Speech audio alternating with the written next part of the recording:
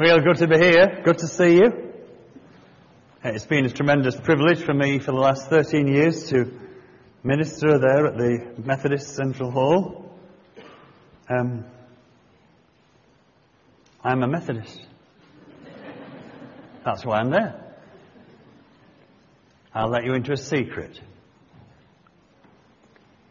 There's not going to be one Methodist in heaven.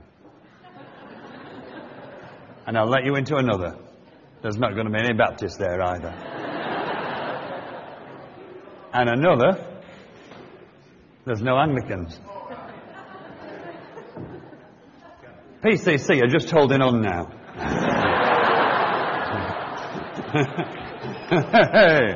Hey!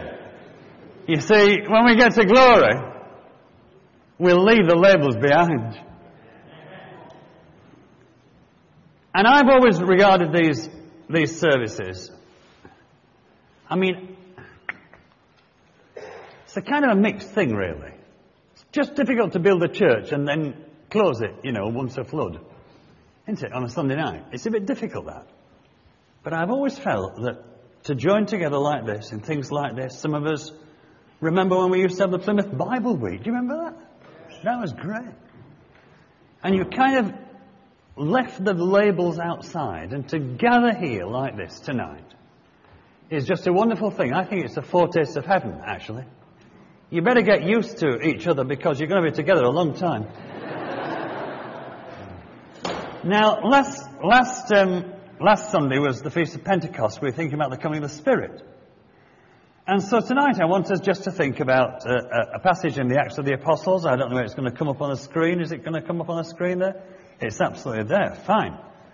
There you go. If you've got a Bible in front of you, it'd be helpful, I think, if you were to just turn to it.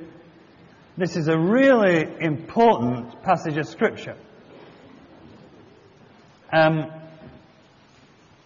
reading begins at verse 42 in chapter 2. But actually, to get the context, we need to look at the earlier verse. It tells us that of the people who responded to Peter's message on the Feast of Pentecost. And Luke, as he writes the Acts of the Apostles, tells us that there were about 3,000 who were added to the number that day. And then it goes straight into what they did. This is really important because it's a kind of blueprint for the church. Let me read. They devoted themselves, there we are on the screen by the wonders of technology. It's marvellous.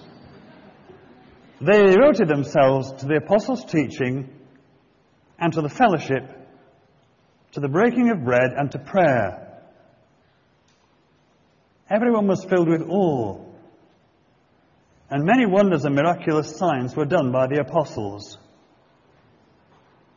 All the believers were together and had everything in common. Selling their possessions and goods, they gave to anyone as he had need. Every day they continued to meet together in the temple courts. They broke bread in their homes and ate together with glad and sincere hearts, praising God and enjoying the favor of all the people. And the Lord added to their number daily those who were being saved. This is the word of the Lord. Just a prayer. Our loving Father, we thank you so much for your word. We praise you for the Spirit who inspired its writing. And we pray now that that same Spirit will be at work amongst us and within us, that he will take this great truth and apply it lovingly to each of our hearts, that from this written word, by the spoken word, we may be able once again to encounter the living word, even our Lord Jesus. In his name we pray. Amen. Don't know if you ever watch, they call it Antiques Roadshow. You're missing it, actually. Do you watch Antiques Roadshow? Or Flog It? Do you watch that sometimes? You sad people. If you watch these things, you see, what you do is you get some guy and he brings something along, a plate or a piece of cutlery or something like that. And they hand it to the experts, and the expert looks at it, oh yes. What he does is, as soon as he gets it, the expert, he admires it, he makes remarks about it because he's playing to the camera, and then he says, now let's have a close look, and he turns it over. You know, that's it. And he looks for the maker's mark on the back. It's a piece of cutlery or a piece of jewellery or a watch or something of that kind, a ring. Sometimes you get a little thing out, put it in his eye. I don't know I know what they're called, but I've forgotten it now. A loop! That's it. It's called a loop. Did you know that? You've learned something tonight, you see. It's marvellous. Come again. He puts this thing in his eye, and it's a magnifying glass. And he looks very closely, and he sees the hallmark. And the hallmark tells him everything about it. Now, it seems to me that here, what we've got in these these verses in Acts chapter 2, end of the chapter, the opening of the church, what we've got is the hallmarks of what it is to be in a Spirit-filled church. Hey, boy. You see, sometimes people judge the Spirit coming in all sorts of different ways. When I was a minister in Liverpool, I met a bishop. The bishop condescended to speak to me, which was quite good, really. And he told me that he'd just come back from one of the country in Africa. I think it was Kenya, I think. He'd been visiting them on behalf of the Anglican Church in this country. They held a special service in the cathedral where he attended, and he was representing British Church of England, and the local bishop was also present. Well, now, they wanted to do things right, so they had a rehearsal, who walked where and who sat where and everything, and they agreed that these two bishops would walk down the aisle together, side by side. When they got to the front, they would pair one to the left and one to the right, and sit on either side of the altar. And the service began, and that's what happened. When they got to the altar, one bishop went one way and one went the other way, and they sat. The British bishop sat and waited, expecting the African bishop to begin. But the African bishop did nothing. So they just sat and waited. After a little while, the English bishop thought, maybe it was me. Maybe I've got it wrong. So he looks across and says, what's happening? The African bishop looks across and says, we're waiting.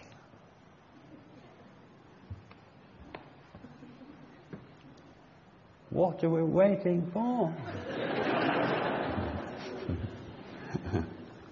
We're waiting. He said we waited about 5 minutes.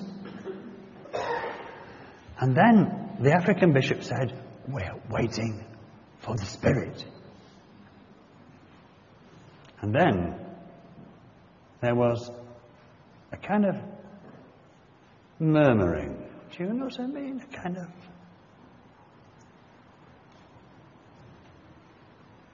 waves of praise began.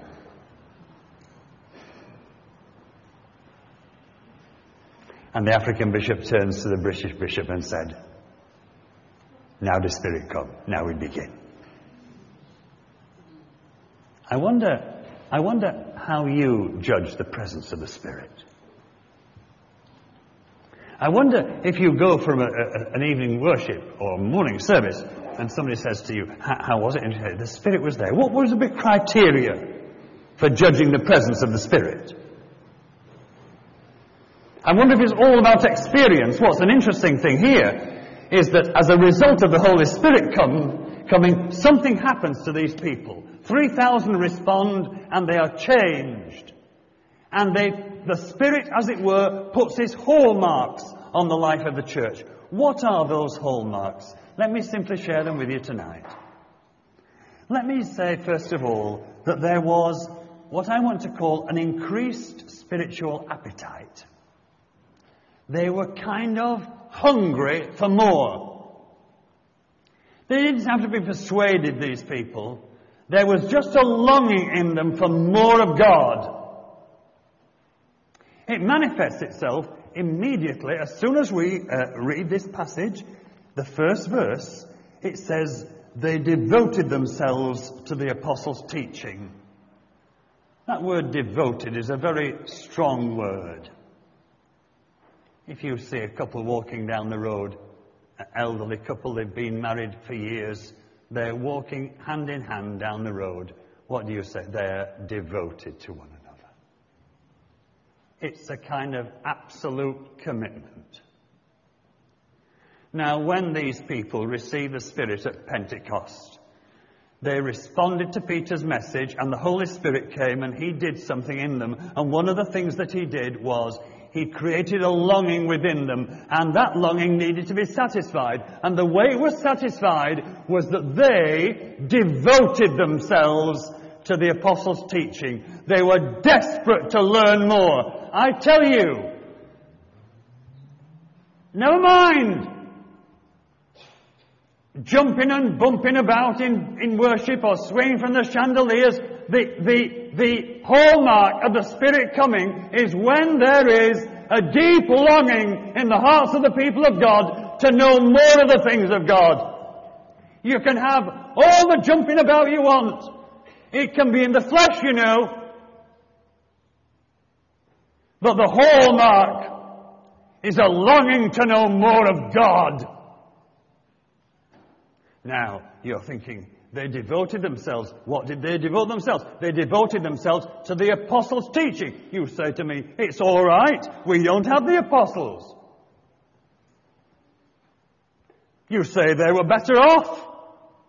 They could meet people who'd met with Christ. They could talk to him. They could ask questions. We don't have that, you say. I tell you something else. You have something far better than that. Because the apostles' teaching has been crystallized for us in this great book. And so you see that what happens when the Spirit comes is that the Spirit creates a longing to be satisfied in the people who respond, and they long to know more, and the way they know more is through this book. It is a hallmark of a Spirit-filled church that there is a deep desire to know more of Scripture. Get inside this book and let us as churches commit ourselves. Whatever else we do, there are great things that we're doing, projects of this kind or another, but there is no substitute for the systematic exposition of this book. There is no substitute for little groups here, there, dotted about in the life of the church who unpack this book, who discover in this book the Word of God for them. And as they discover it, they find this great hunger satisfied. So this increased spiritual appetite manifests itself in a deep desire to know more of the things of God. But you see, there's something else.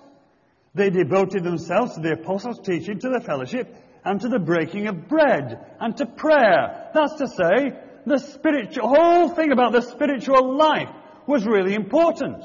As you get on further, you see that they met together every day in the temple courts, and indeed they broke bread in their own homes.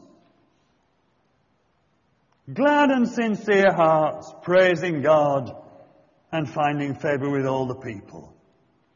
Worship and prayer and the things of God were increasingly important.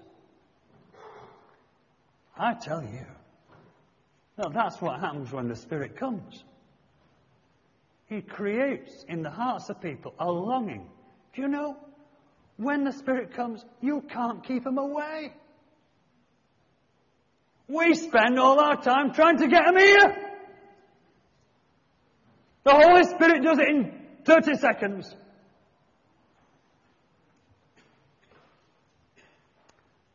You'll forgive me mentioning this. Last Friday, was the 24th of May. The 24th of May was the day that John Wesley was converted. He was already an Anglican clergyman. He'd been searching for God. He went, he says, very reluctantly to a little room in Aldersgate Street. It was a Moravian meeting. Someone there was reading Luther's preface to Paul's epistle to the Romans. I know that at that time it wasn't written in English. So it was read either in Latin or in German, probably German. So here he is, this Anglican clergyman, with an emptiness in his own life, a devotional life which would put all yours to shame, actually, but an emptiness in his heart. He goes to this room in Aldersgate Street. He reads something. It was just, there's no excitement about the meeting. It was pretty dull from our standards, actually. Just somebody stood there and read it in a foreign language.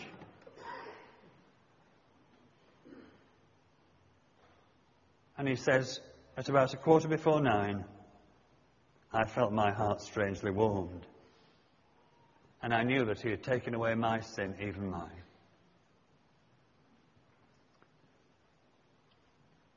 The story develops, but in February 1739, he went to hear George Whitefield preach in Bristol. He said, when he writes in his journal, he says, at one time, this is the High Anglican, he says, at one time I would have thought the saving of a soul was almost a sin if it was not done in church. But he discovered an opportunity. What he did then was he threw his leg over the horse, poor horse. And that horse took him here, there and everywhere, all over the country, proclaiming the good news of Jesus. It brought renewal to the church. We call it the First Evangelical Awakening. It was a time of revival in this land. And I'll tell you, when the Spirit moves like that, you don't have to tell people to come to church. They just come. They used to meet, these early Methodists, they used to meet at 5 a.m. for the preaching service. 5 in the morning. And you didn't have to browbeat them to get them there. They were there. When the revival broke in Wales in 1904, 100,000 people were converted between October 1904 and February 1905. 100,000 in 6 months. You didn't have to persuade them to come to chapel. You couldn't keep them away, actually. You couldn't keep them away. I tell you, if you just mark my words, you go and look at some of these chapels, you look at the dates on the foundation stones. The dates on the foundation stones tell you when the revival was. And there'll be one day that will roughly correspond to the First Evangelical Awakening, and then often it'll say extended 1875, Second Evangelical Awakening. In Wales, it'll say further extension, 1904. And nowadays, they're carpet warehouses. What's gone wrong? Why is it that we spend so much of our time worrying about how to get people to come to church? I tell you, when the Spirit of God moves, we don't need to persuade people. He just does it. He just gets them there. Because He creates in the hearts of people a hunger for the things of God. And actually, some of us here, we've experienced this. When the Holy Spirit has moved into our lives in a deep and powerful way, you couldn't keep us away from church. We were there at every opportunity. Members of our family said, "What are you going again for?" When I came to Christ, some wet Sunday evenings, I was a teenager. I had to catch a bus down from where I was to the church that I belonged to. It's a wet night, filthy cold winter, north of England. My mother used to say, "There won't be many there tonight." She was wrong. She was wrong. And I know why they came. Because the Spirit did the work. That's why. That's why. I could say more about that, but I mustn't. The danger is, you see, we get into we think we're selling a product. And we tailor the product to meet the market. Do you know, that's a slippery slope, actually. Because when the Spirit comes, He does the work. Here's the third thing. Hallmark. There was a deep concern for one another. All the believers were together, it says, verse 44, and they had everything in common. Selling their possessions and goods, they gave to anyone as he had need.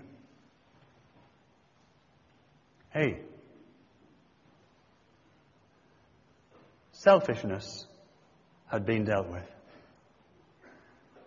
When the Holy Spirit came, He gave these people a deep desire to know more of Him, a longing for the things of God, and a deep concern about one another.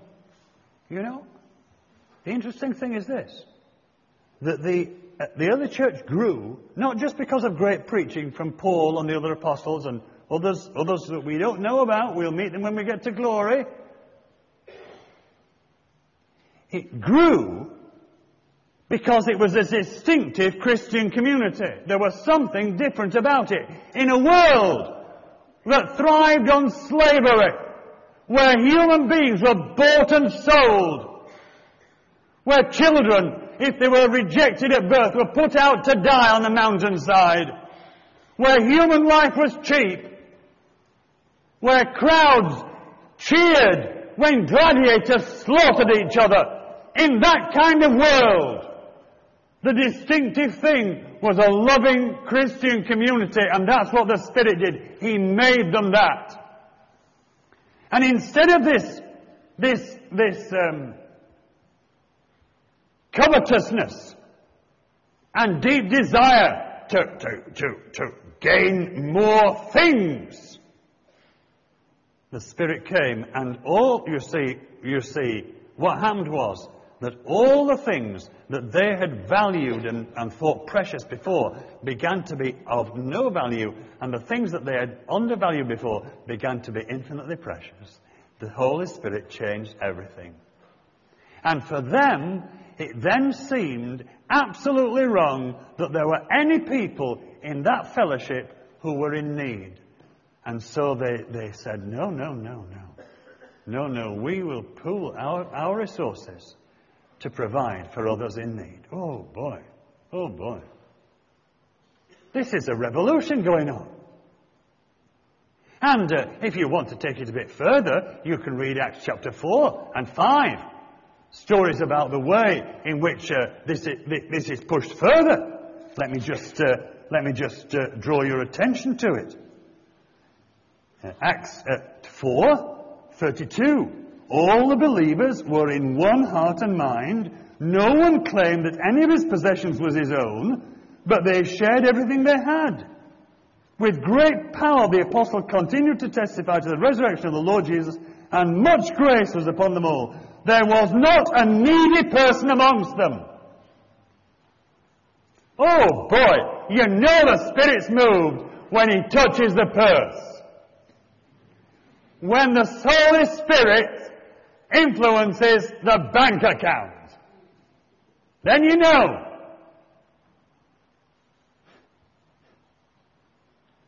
I think this is a real challenge to us. I think this... Boy, we live in a world with a whole different set of priorities, where success is measured in terms of wealth. You say, oh, he must be somebody. Look at the car he drives. He's made it.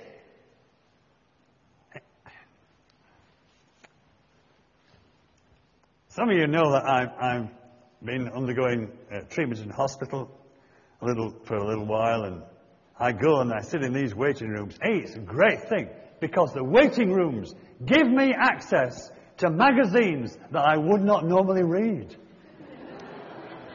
It's a great thing. I now know what makes the rest of the world buzz.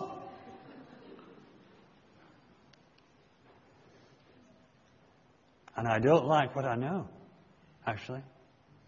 I don't like it. I don't like all this culture that says, you know, these are the heroes on whom we are supposed to model ourselves. Boy, I don't like all these magazines that tell me I'll know when I've made it because I'll be able to get this. And then, when I'm not satisfied with that, I'll be able to get the next thing. Hey, isn't it an interesting thing that one of the things that's happened in our society is that we've got an increased amount of storage facilities? So when you can't get it all in your home, you go to a storage facility and you pay somebody else to look after your rubbish. What's gone wrong? But when the Spirit comes, He changes everything. Because all those priorities are reversed. We used to sing a hymn, gospel song, when I came to faith. Things I loved before have gone away. Things I love far more are here to stay. Things are different now. Something happened that day when I gave my heart to Jesus. That's what happens when the Spirit comes. Here's the last thing. This church, constantly hungering for more of God, with a deep concern for one another, was also a constantly growing church. Look at this, the last verse. The Lord added to their number daily. It was constantly growing. It was their daily experience.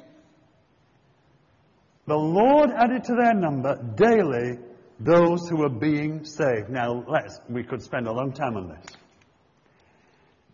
Let me just say this. It's the Lord who adds to the number. I say that because there's some people here, you think, if I just go on the next training course, I know how to do it. If we enroll the church for this scheme, we've cracked it. If we have this target group, we've done it. No. If it's to grow, it will be the Lord that adds. It will be when the Spirit moves and we're in line with His will, the Lord will do it. The Lord will add to the number. That's to say, yes, let's get it right, numerical growth is important as spiritual growth is important. But the people who added to the number are the people who are being saved. You know, some churches, not here of course, in other places, so they tell me, as soon as you walk in, you're given a job. Do you know what I mean? You move to a new area, you go in, and they're so desperate. You're given a job. If you took your dog, they'd make it a church member. Because they're desperate. Desperate. But the number who were added were the people who were being saved. But the people who were being saved were added to the number. So it matters. It matters that we align ourselves with the people of God, that we stand together, that we say, I belong to Christ, but I belong to Christ, and so I belong to you. Hey, here we have it. The hallmarks of the church. I'd like to belong to a church like that, wouldn't you? Well, you can, because that's what happens when the Spirit comes.